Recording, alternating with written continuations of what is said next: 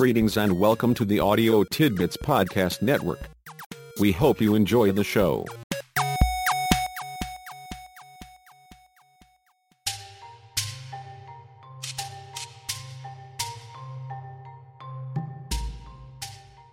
Simon says, "Let's get a couple of things out in the open so you can get them behind you." Yes, it is possible to strike it rich, to have an inspiration for an invention making you famous while it makes your fortune, and maybe even to have a sudden insight leading you to the right end of the rainbow, pot of gold and all. Sure, some lucky ducks were born with silver spoons in their mouths. In life's great poker game, some people get better cards than others. It is enough to make you just sit down and cry.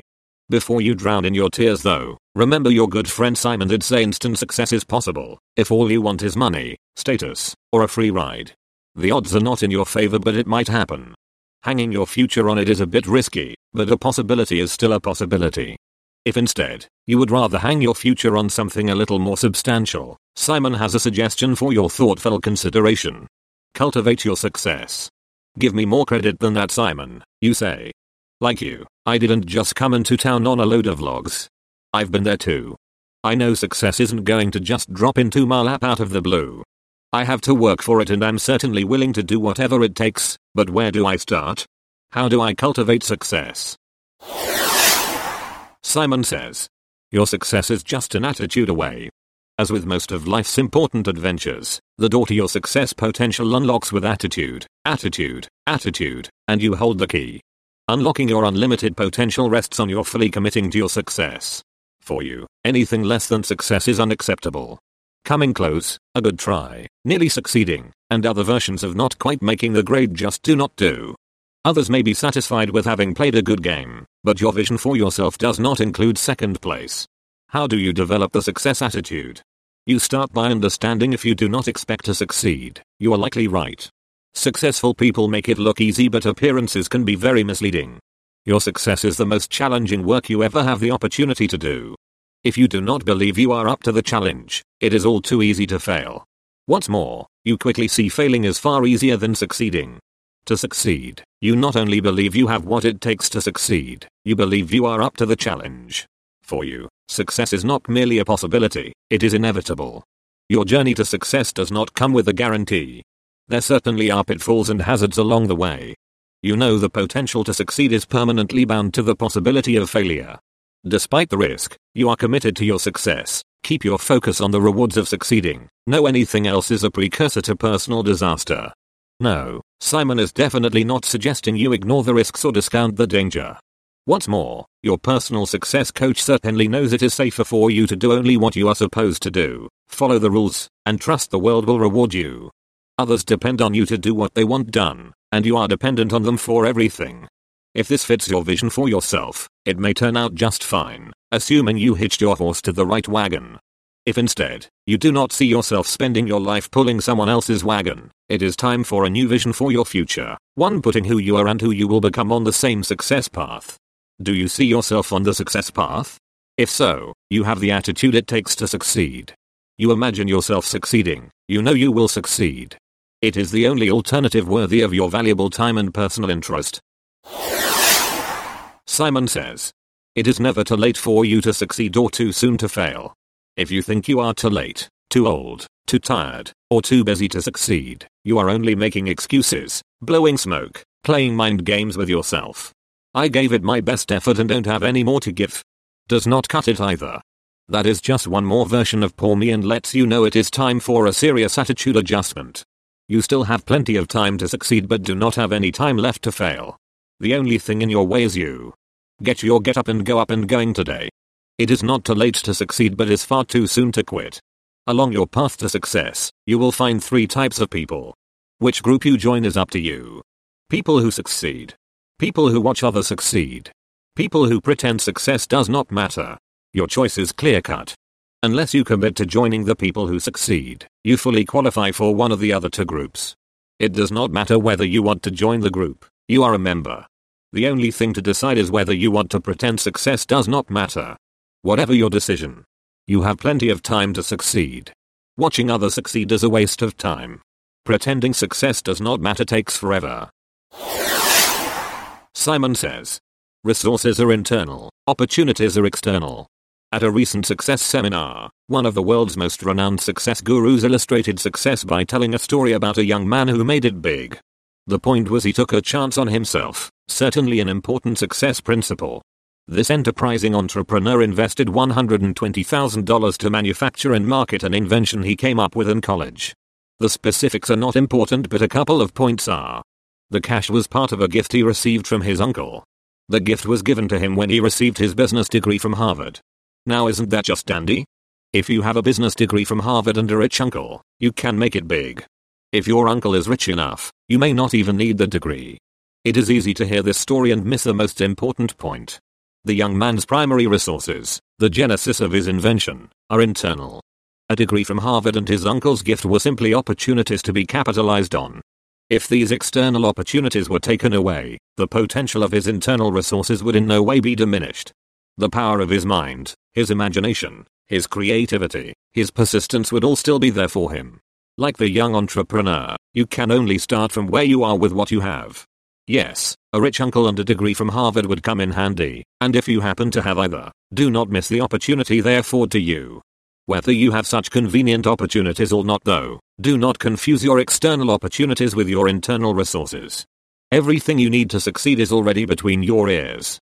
If you do not succeed, the most likely reason is you do not fully appreciate the power of your mind, the potential of the internal resources you already have. That truth aside, simply valuing your gifts is not enough.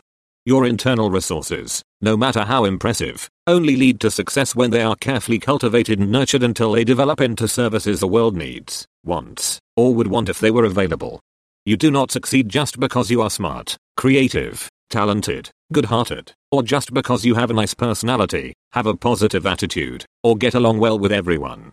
You succeed because you are able to convert your internal resources into services the world wants more of than it already has. The simple conclusion is obvious but too often overlooked. You only succeed with those services you develop through expanding and enhancing your internal resources. Inventory your internal resources and then formulate a plan to expand and enhance them. At the same time, be clear about the services you can offer and those you want to offer as your internal resources expand and get stronger. You are building a services array other people can take advantage of, offered as an opportunity for others to succeed. Once your services line is in place and available to other people, you become an important link in the chain of success. You link into the services of others to expand and enhance your internal resources in ways enabling you to offer services other people link with to expand and enhance their internal resources to offer services still other people link to. Carefully cultivate your internal resources and your unique service line. They are your most valuable assets. Be clear about why anyone might care about the services you offer. When all is said and done, they only care to the extent they believe your services significantly contribute to their personal success chain and are not more readily available to them elsewhere. You are self-employed, the president and CEO of your personal success business, your own director of marketing, the world's best authority on your services. Your success is riding on how well you appreciate and cultivate your internal resources. Effectively link to those external opportunities available to you. Develop a quality services line people need and want to link with. Market your services to the world. Add to the chain of success for other people. Simon says, your success depends on what you can do, not on what you cannot do. What you cannot do may be on your list of things you want to be able to do one day, but your services line is limited to what you can already do today. You may be a good singer, a serious student of 18th century philosophy, a skilled whittler, an expert on baseball statistics, a competent poker player, and still not be a link in the success chains of others. What you can do does not materially add to their success and thus, does not affect yours. You cannot and should not spend every waking moment succeeding. You need other ways to express yourself and to get away from the success game. If you do not have other interests, the absence of fullness and richness in your life sooner or later lead to your being obsessed with success. Should that happen, certain failure is just around the corner.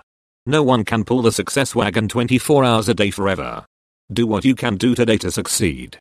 The danger is likely not in becoming obsessed with success. It is in letting days and weeks pass without doing your success work, without expanding and enhancing your internal resources, without focusing on improving your services line, without marketing your services to the world. Sometimes it is not easy to identify success work you can do right now, but there is always something you can do. You always have success options and opportunities. The critical question is not whether there is success work available to you. It is, what am I doing right now to succeed? If you ask yourself this question once a day, every day, and if the answer is, whatever I can do right now to succeed, your success is inevitable. Simon says, the only appropriate measure of your success is your success. Listen in on a conversation Simon is having with a friend. S. Hey, how are things? What have you been up to? F. Oh, not much. I'm retired. S. Wow. I can't believe you are retired. You have my most sincere condolences. F. No, you have it all wrong. I am very happy now I am retired. S. Well, okay. So what's happening? What are you up to? F. I'm not really up to anything. There is plenty to occupy my time. I am enjoying doing what I want to do for a change. S. Great. Good for you. Tell me about what you want to do. F. Well, nothing special. I like to be spontaneous. I don't want to be tied down with plans. There is always enough to keep me busy. S. I see. You are into busy work. F. I wouldn't put it quite like that. There you go. The only problem with not having anything to do right now is if you do not take charge of your success, the busy work may just last forever. What it took for you to succeed is not the same as it takes to be successful.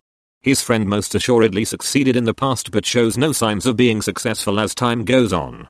He decided to rest on his success, and that is a shame, given what he could have potentially contributed to the success chains of other people, e.g., children or young adults who aspire to be where he has been, the work of his church or the well-being of his neighbors.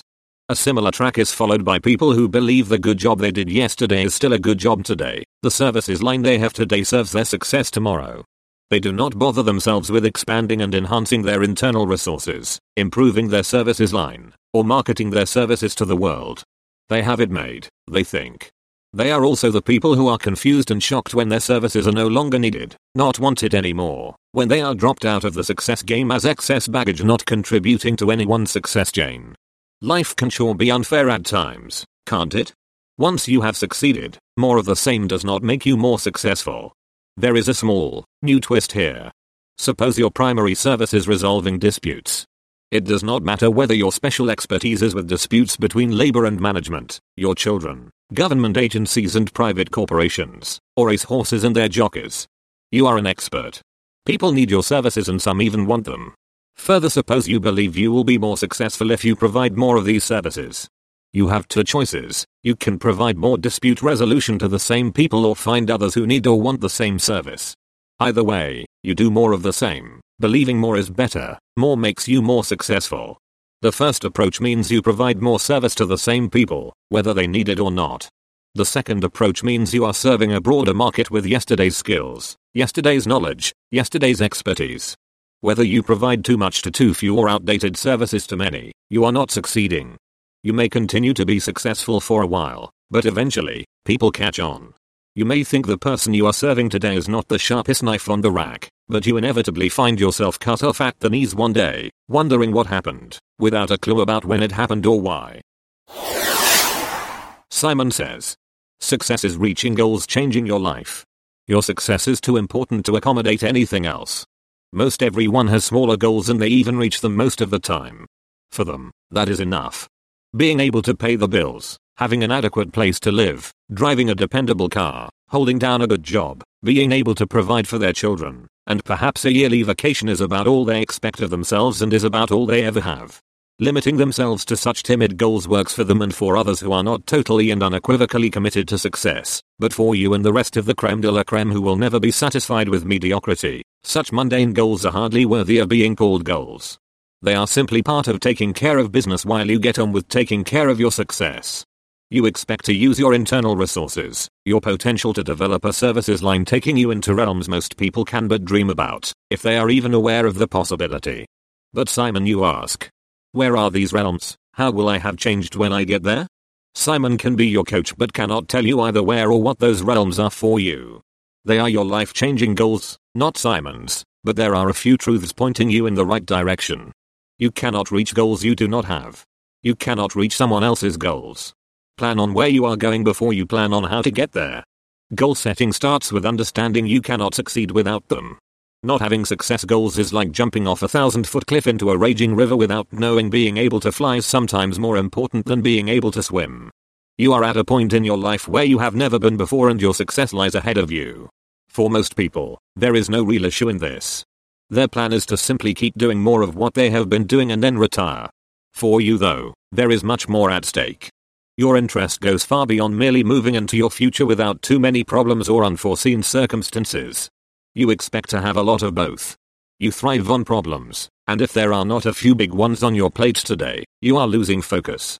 The challenge of expanding and enhancing your internal resources and improving your services line is always there, complete with problems to solve and opportunities to exploit. You are always moving into new realms and cannot anticipate everything. There are always unforeseen circumstances requiring all of your concentration and imagination. For you, big problems and new territory are integral to who you are, to what you do.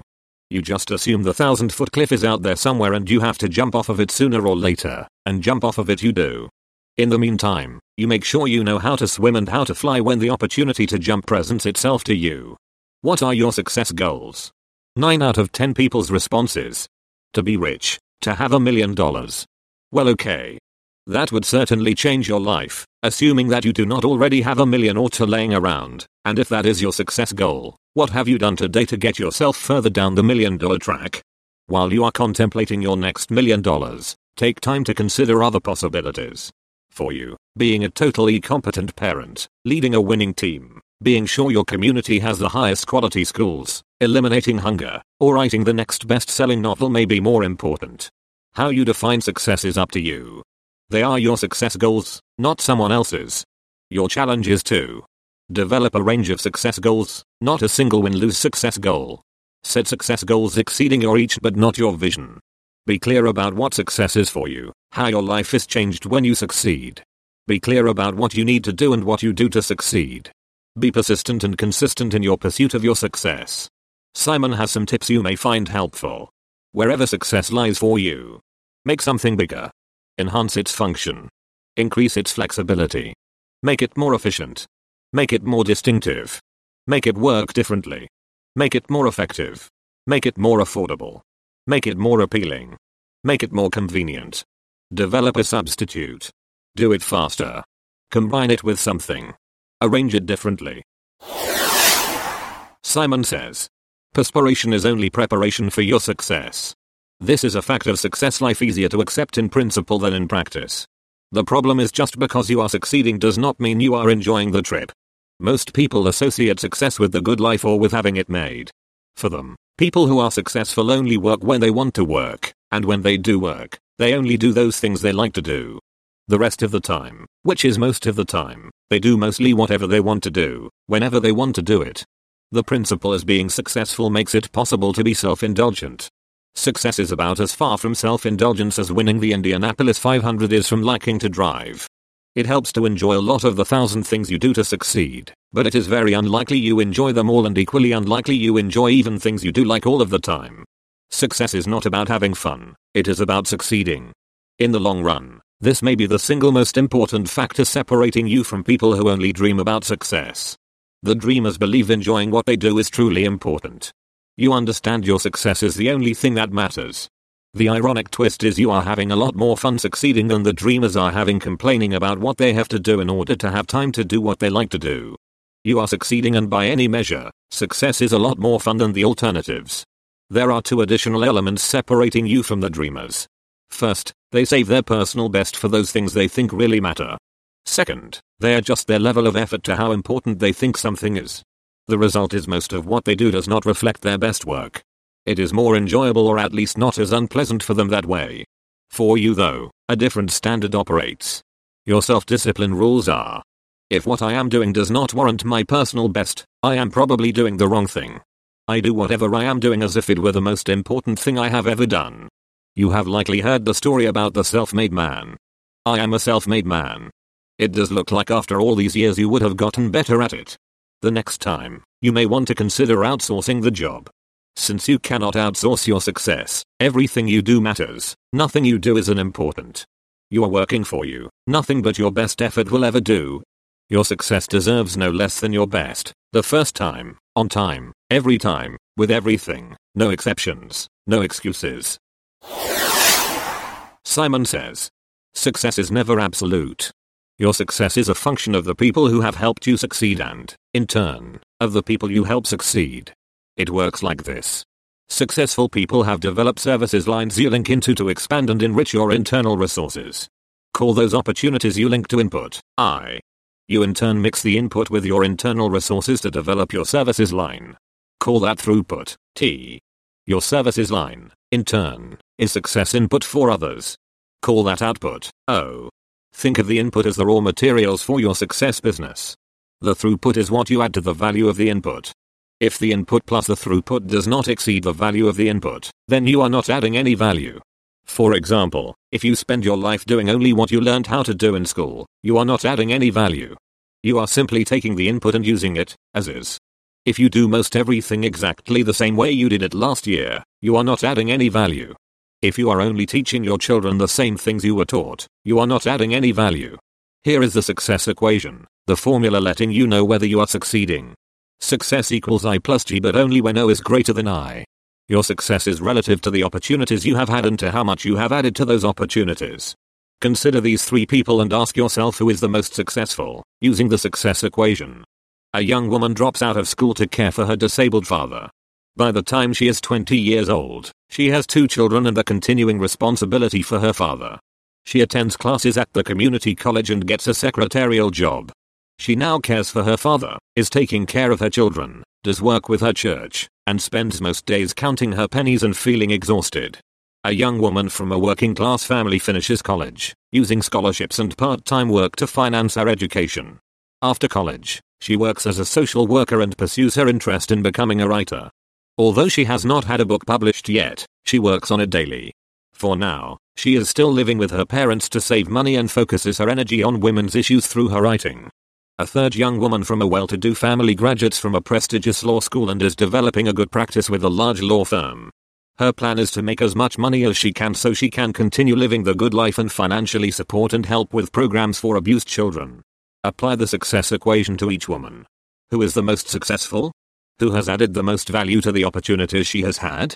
Success is not a matter of where you are or how much you have.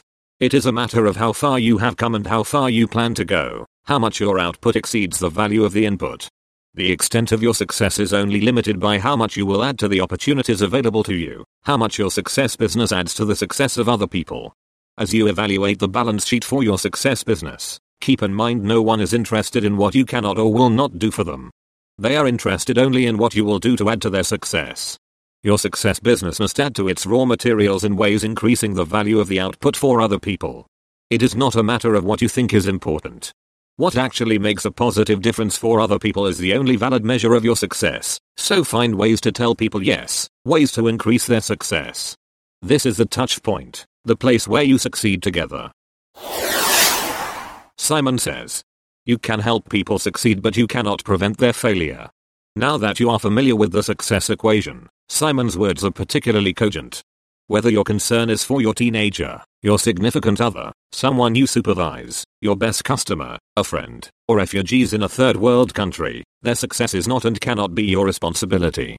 You can and do provide all the opportunities you can, the best output of which you are capable. You assure they have the best raw materials available as inputs to their individual success businesses. That input includes your goodwill, your encouragement, your patience, your persistence. They have the finest opportunities you are able to put out there for them. How they use those opportunities to expand and enrich their internal resources is a product of their attitudes, their determination, their innate abilities, their commitment to success, their capacity to capitalize on the opportunities at hand. It is somewhat like the old poem. You can lead a horse to water, but you can't make it drink. You can lead a fool to knowledge, but you can't make him think. You can do what you can do, but you cannot make it happen.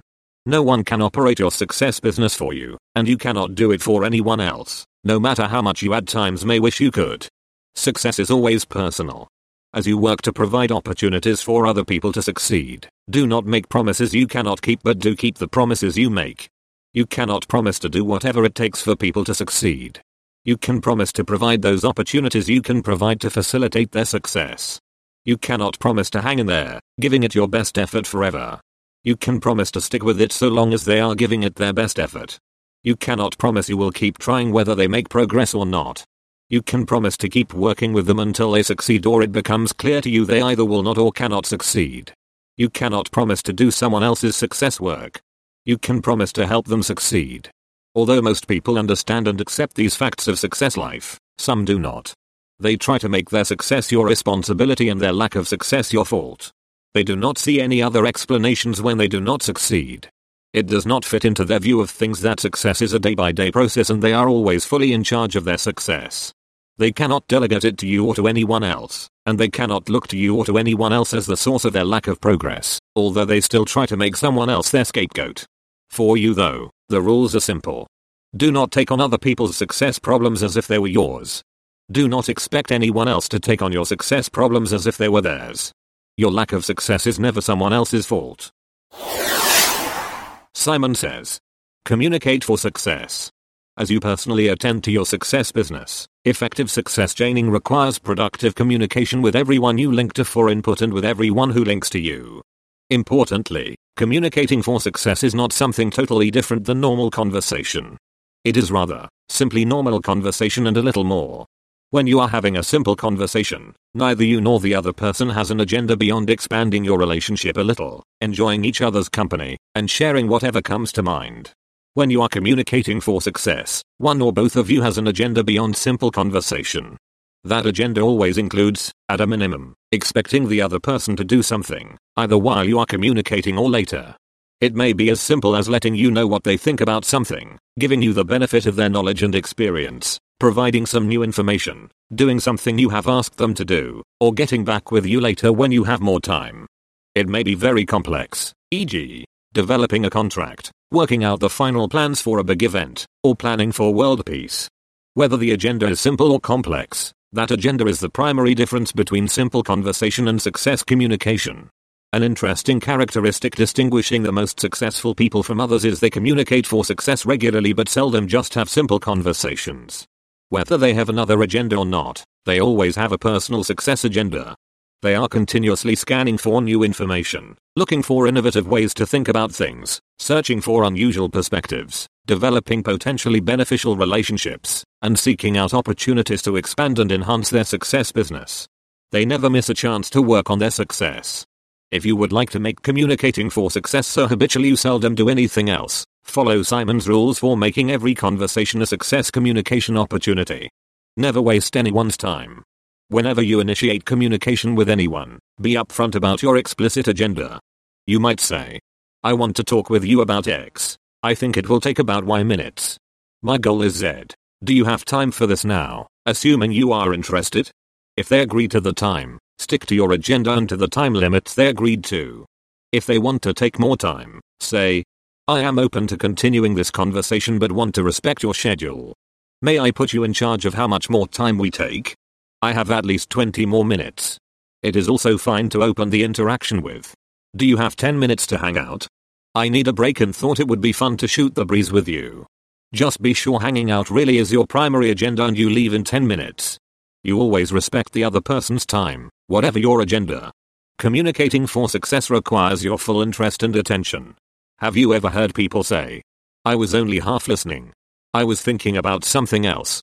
I was distracted. Or something else, letting the speaker know they were not paying attention and probably were not all that interested?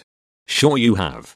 It means they were not fully communicating, since complete communication requires both sides of the interaction, an effective communicator and an attentive listener. Slow down your listening to match what you are hearing, pace your analysis to what you are experiencing. If your communication skills are normal, you can listen effectively at about 300 words a minute even though most people normally talk at only about 150 words per minute. When you are listening to someone talk, you are usually using only about half of your listening capacity. Another way to think about this is you are listening only about half of the time when people are talking to you. Most people use this excess capacity to think about what they are going to say or about what they think about what the speaker is saying. The problem is you cannot listen, analyze what is being said, and construct a response concurrently. The problem gets worse. You analyze very rapidly. As you get a piece of information, you categorize it and anticipate the next piece of information. Unless the next piece varies a lot from what you anticipate, you automatically slip it into your mind where you expect it to fit. This goes on until you think you understand what is being said. Usually, you do, but you may not. You can anticipate too far ahead of the speaker and miss what is actually being said. Your understanding is but a construct of what you expected the speaker to say. The problem compounds when you respond. You have not really heard what was said and now you respond based only on what you think the speaker said or would have said had the content been an exact match with what you anticipated. The solution is simple but difficult. Slow your listening so you are really listening and slow your analysis so it keeps pace with what is actually being said. The key is not to anticipate what anyone is going to say until it is said and never consider your response while someone is talking. You will know you are making progress when a speaker ends by asking, "What do you think?" And your honest response is, "Let me think about that. I was listening to what you were saying and trying to understand. I hadn't given any thought to a response or to what I want to say."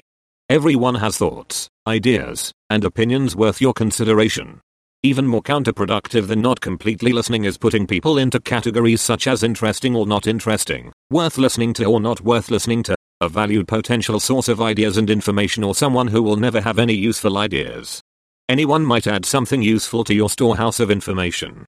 Like other successful people, you cannot afford to miss out on any potential opportunities, no matter how unlikely they may seem at the moment. Withhold your ideas, thoughts, and opinions until others have had an opportunity to express theirs, until all of the good ideas are on the table. This is a little success strategy Simon does not want you to miss out on. It capitalizes on a small quirk of human nature. Most people are eager to share their ideas and opinions, but some are more reluctant. With the eager beavers, they are quick to share but also usually want to please and want to avoid conflict and tension. Given a chance, they share, but if you give out any signs you disagree or do not like what they are saying, they close off.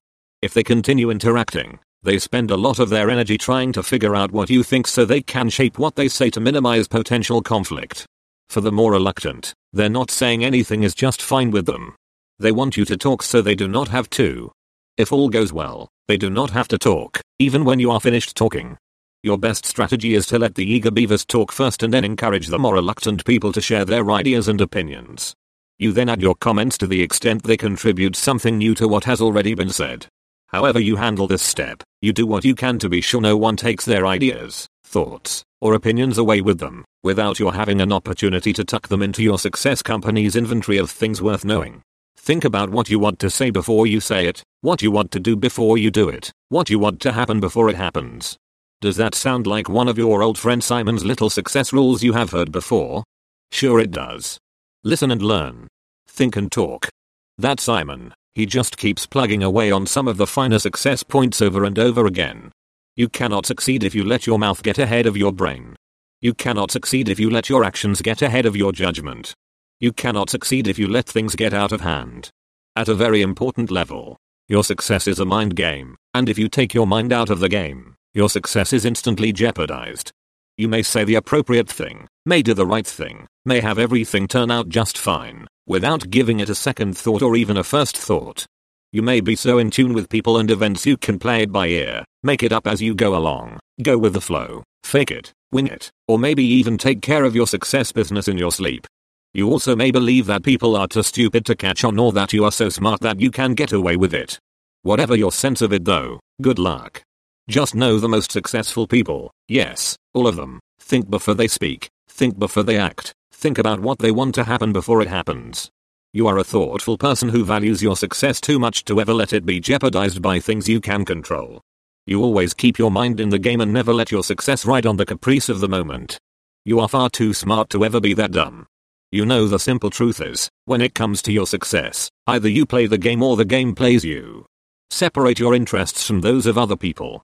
This is a success strategy that serves the success superstars very well. They know their interests are never exactly the same as those of other people and two people never have identical interests.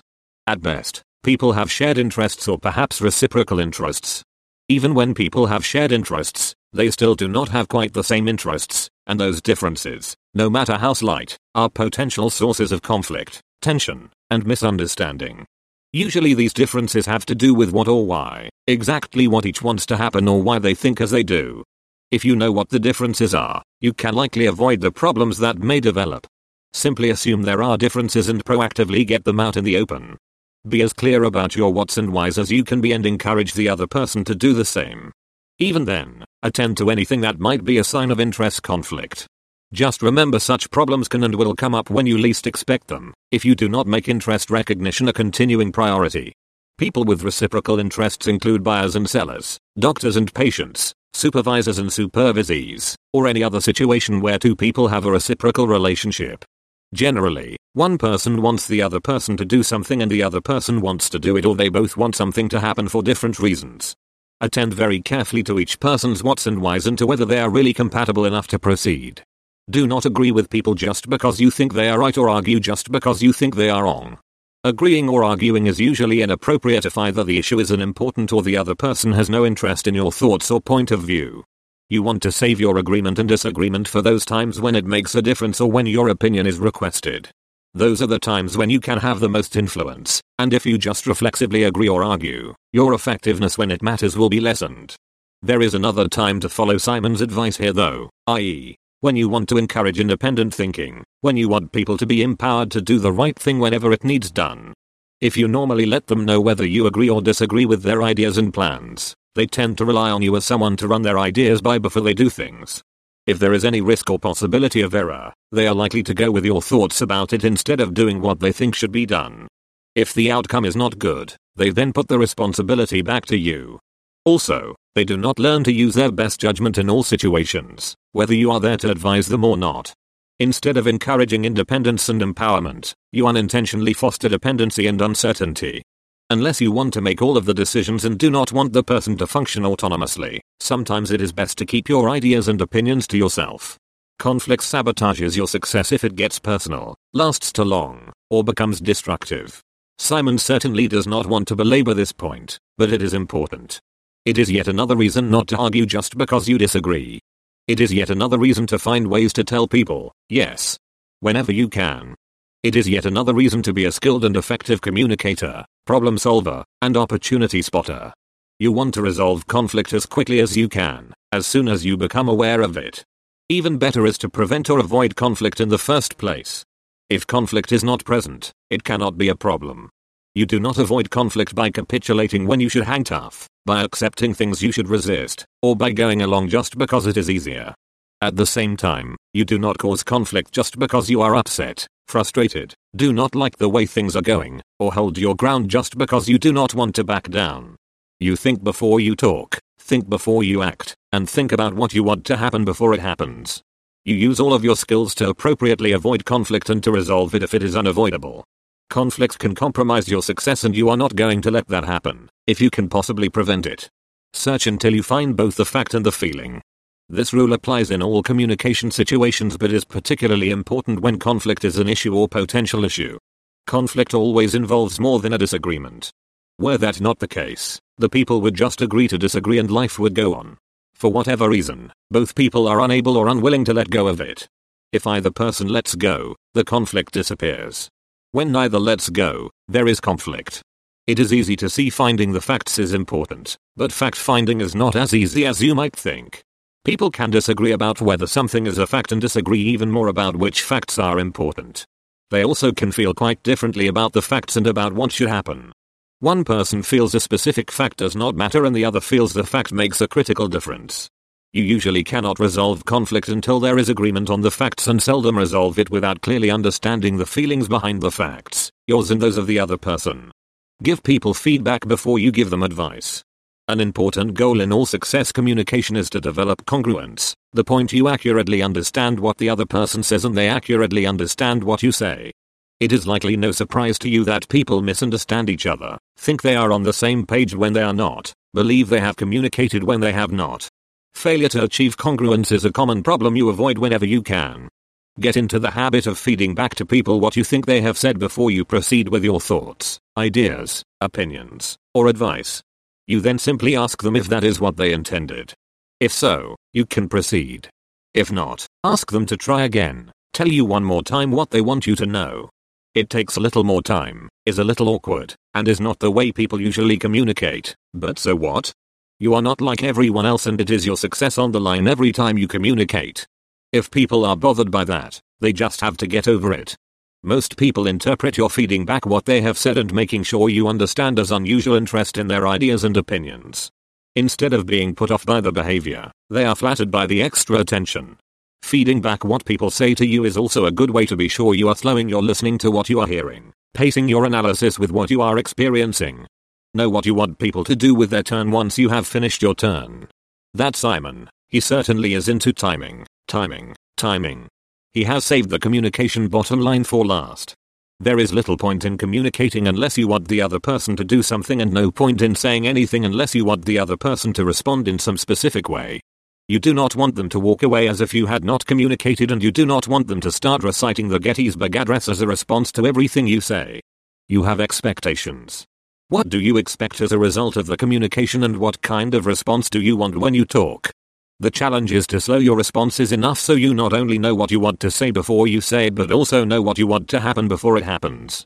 This is important enough for another one of Simon's little success rules. If you do not know what you want to happen, you probably will not like what happens. Simon says, your success depends on who you know, but depends more on who knows you. This is a small point, but understanding the distinction is critical to your success. You know you succeed with people, and do-it-yourself success is a myth. Your chain of success is a people helping people succeed process. Your personal success equation only works with people. Your success business depends on people who make opportunity links available to you. Your success depends on the people who link to your services. You are keenly aware of how important people are to your success and have included people as the fourth component of your success mantra, which you silently chant at least once a day, every day.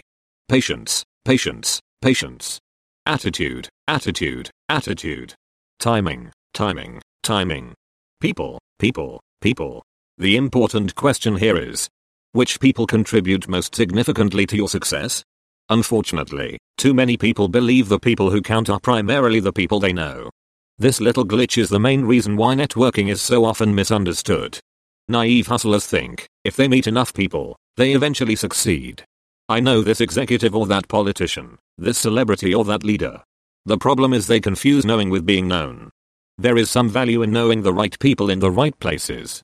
It saves time when you determine it will serve your success for a specific person to know you. You at least know where to focus your energy as you get into a position where they know you.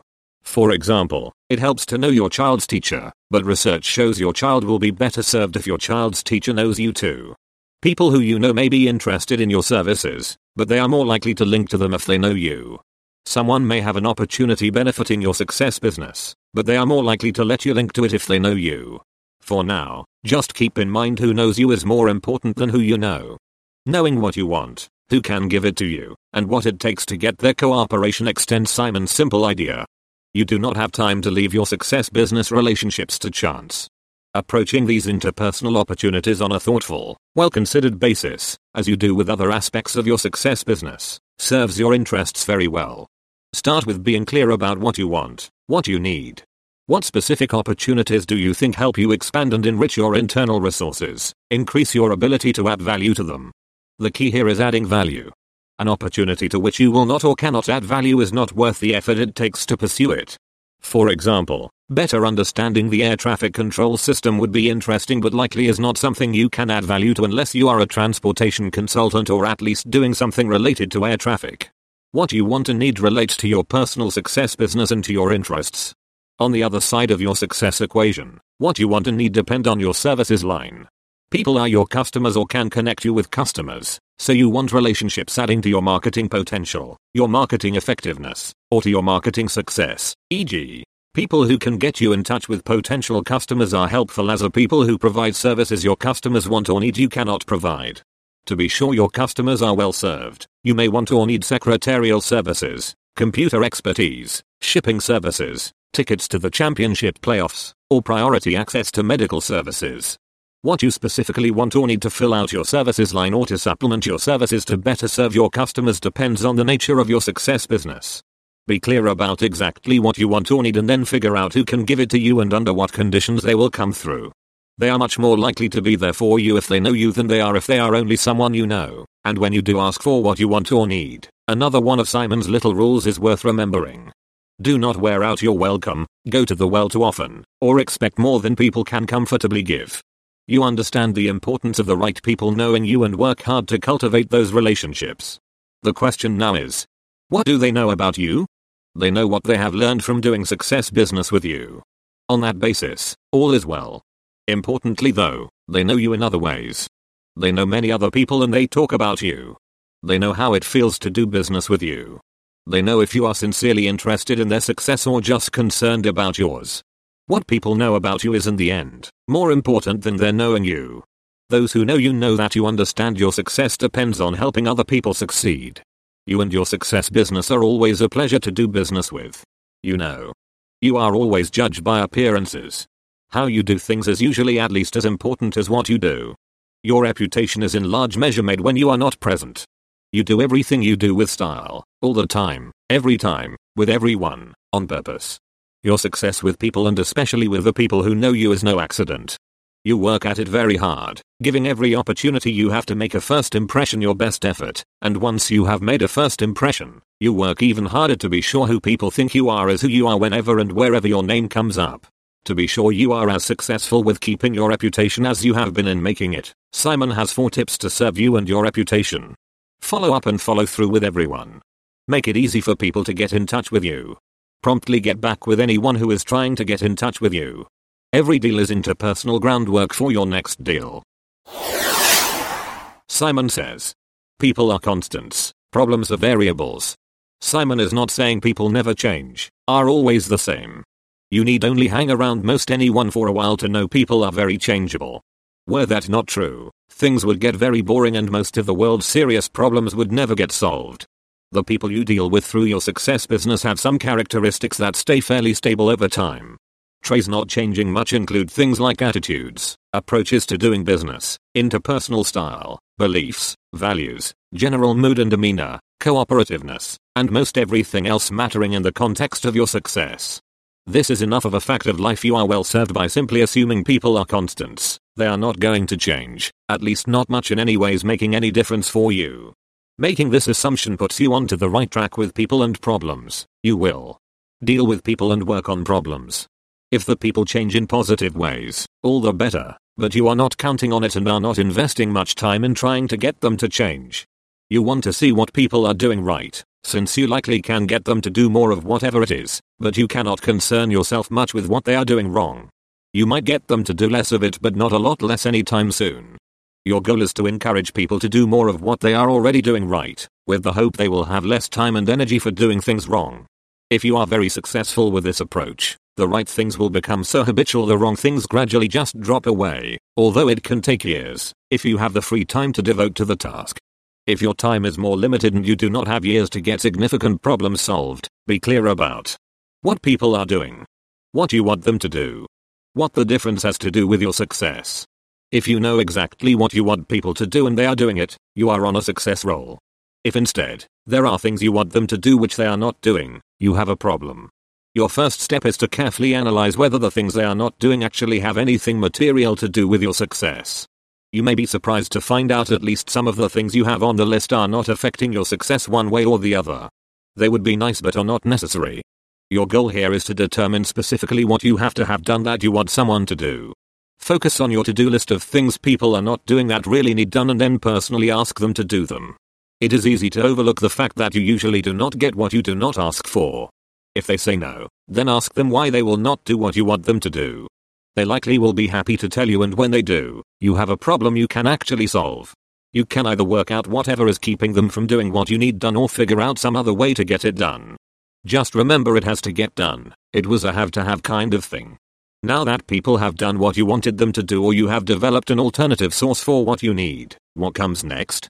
Too often, less successful people are at somewhat of a loss at this point. They have spent so much energy getting what they wanted, they have not thought through what they will do now that they have it. They have gotten so task-oriented they have lost track of their goal. You say this could never happen to you. Simon, your sensitive success coach, just wants to point out to you it can and does happen to everyone at times. It can happen to you too. Your best preventative is to be sure you know what you will do after people have done what you want them to do, and then make sure you remind yourself about what you will do next, at least once a day, every day. Your success goals are too important to ever let them slip your mind. Simon says, once you step up to the plate, you are the batter. It does not matter who thinks you should not be the batter, are not the right person for the job, are not qualified, are not worthy. Your success is on the line, and it is time for you to add another line to your success mantra. Focus, focus, focus. Do not let fear of failure, opinions of others, unsolicited criticism, or childish ridicule get in the way of your success. You are at the plate, your success is riding on this swing of the bat. This is your current best chance to get it right, and you may not get another chance. Even if you do, this is the only opportunity you will have to get it right, the first time, on time. It does not make any difference whether anyone else understands this is the most important thing you have ever done, or if they can see why you think it is such a big deal. They do not get it. This is your success work and demands your personal best. You cannot afford to fail with what you are doing right now.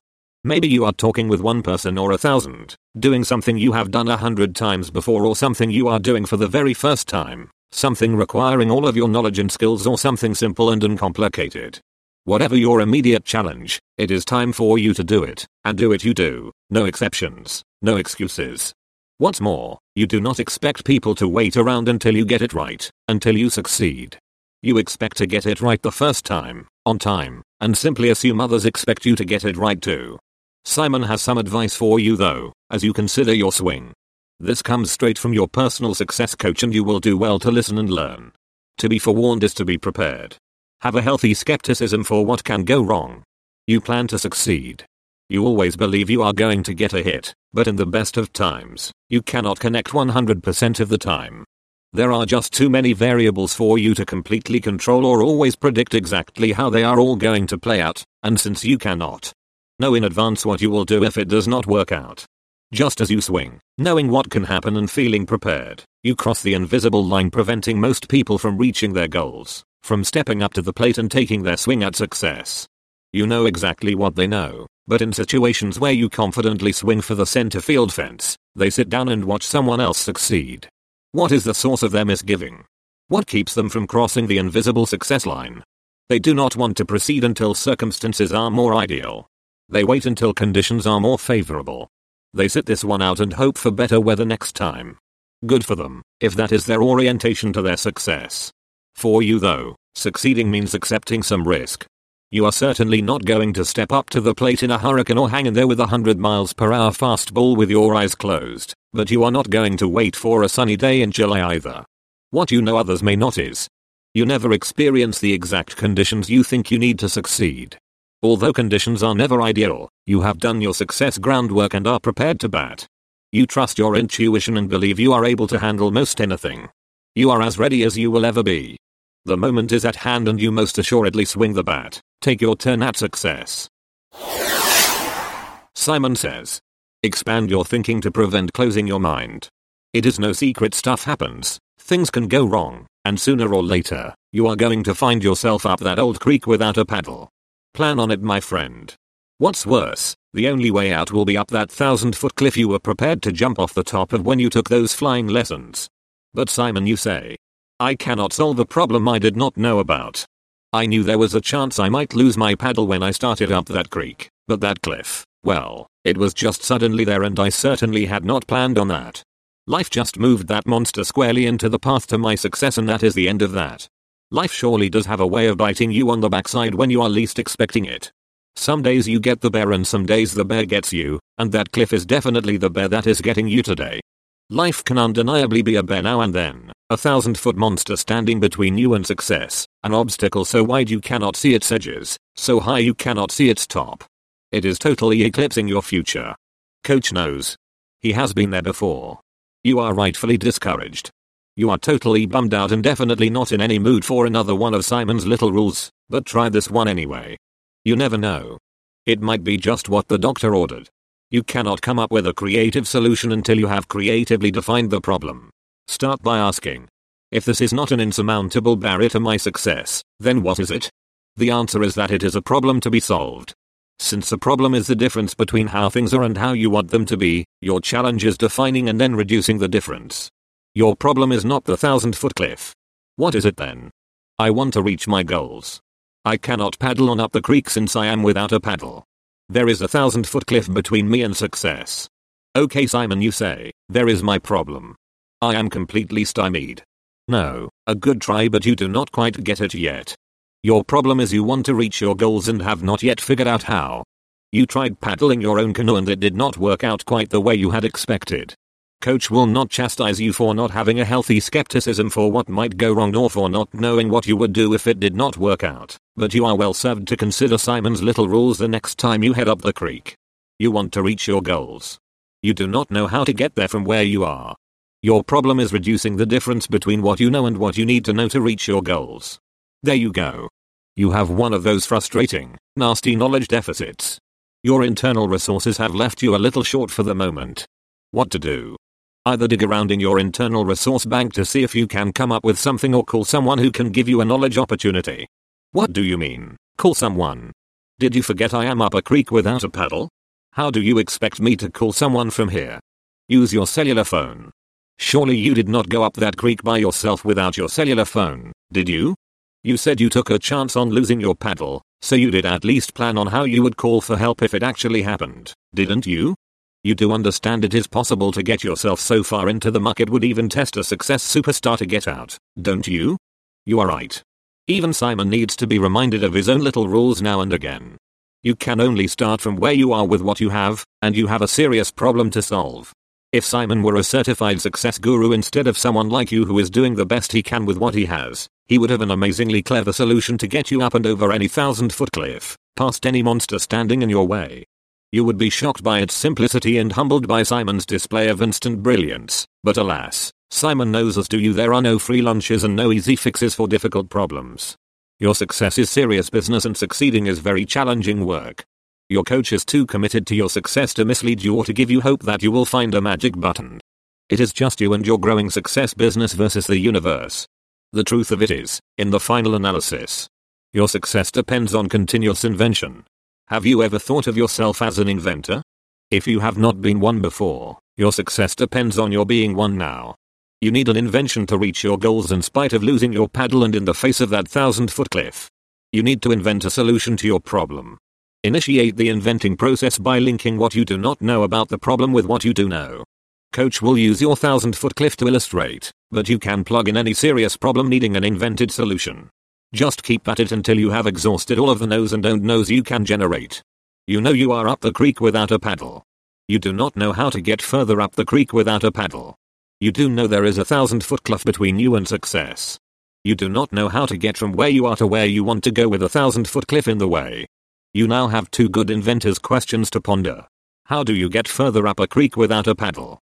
How do you get from here to there when you do not have any obvious way to get past the cliff? Probably you have thought of an answer or two to the questions already. It does not matter at this point whether the answers are reasonable or not. Expand your thinking. Any possibility you can imagine goes on your answer list. You are becoming an inventor. You no longer have problems, you have questions and possible inventions. Next, link what you do know about the problem with what you would like to know. For the would like to know part, you will add new points, but it is fine to use the do not knows from earlier too. You do know you are up a creek. You do know you do not have a paddle. You do know a 1,000-foot cliff is blocking your way. You do know how to get on up the creek is certainly not obvious. You do know you likely cannot get around, over, or through that 1,000-foot cliff. You want to know what your immediate choices are, understanding there is always something you can do. You want to know what the hidden opportunities are in the current situation, understanding there are unexploited opportunities in every situation. You do something, using what you know or want to know. If you cannot find an opportunity, you invent one. You let your thinking expand to take in more information, more possibilities. It is time to identify differences instead of looking for similarities, time to force your mind to diverge before allowing it to converge.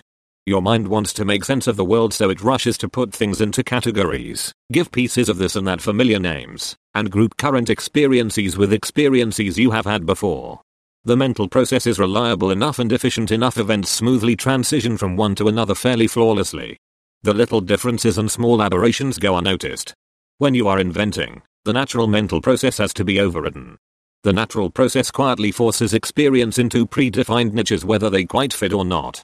Two objects not quite the same are both called chairs. The experience you are having with one person is pigeonholed as just like the one you had a year ago with someone else.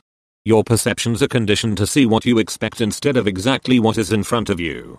Your thinking and experience converge significantly with what you have thought and done before. And if you think and do like you have always thought and done, becoming an inventor is not possible. Instead of converging, force your thinking to expand, your mind to diverge. You are looking for the novel, the unique, the unusual, the element you have never thought about or experienced before.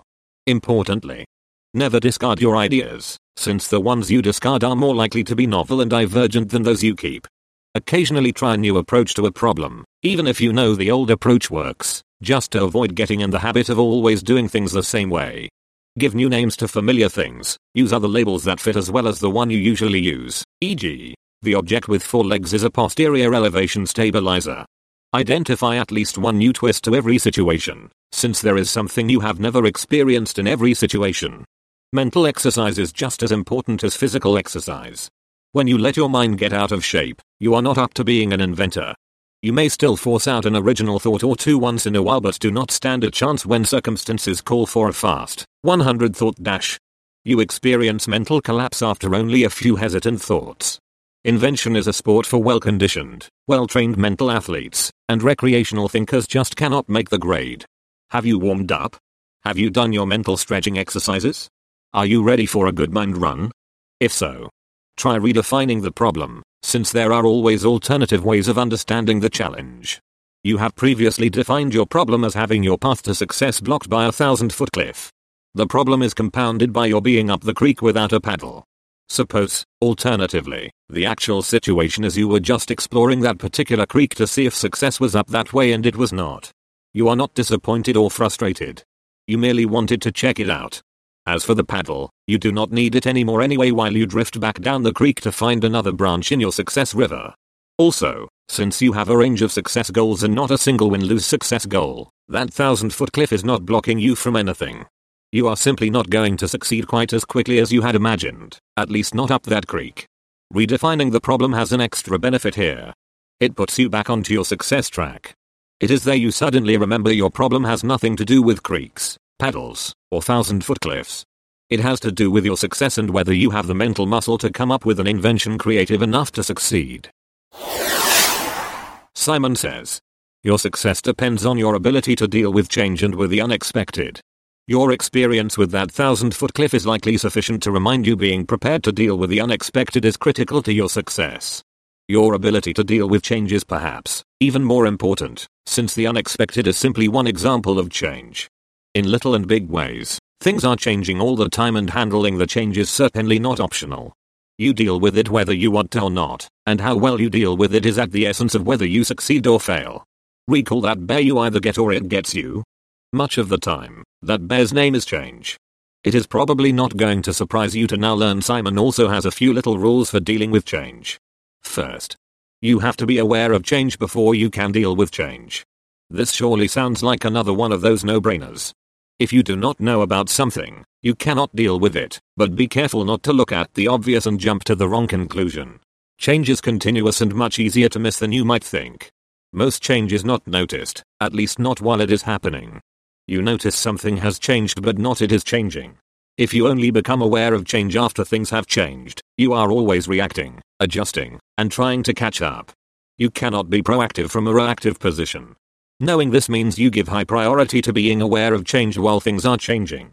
This starts by assuming change is always a here and now, dynamic condition. Sometimes the pace is faster and sometimes it is slower, but it never stops. If you do not know that, you have not been paying nearly enough attention. To move from a reactive position to a proactive position, here is Simon's next little rule. It takes change to deal with change. Just as change is continuous, you must continuously change to proactively deal with it. If you are just the same as you have always been or are slow to change, you are already behind and falling further back. If you cannot see what is different about today as compared to yesterday, events are passing you by. If you are frustrated and confused by what is going on around you much of the time, you are likely using yesterday's map to figure out where you are today. If you think things are changing too fast, you are probably moving too slow.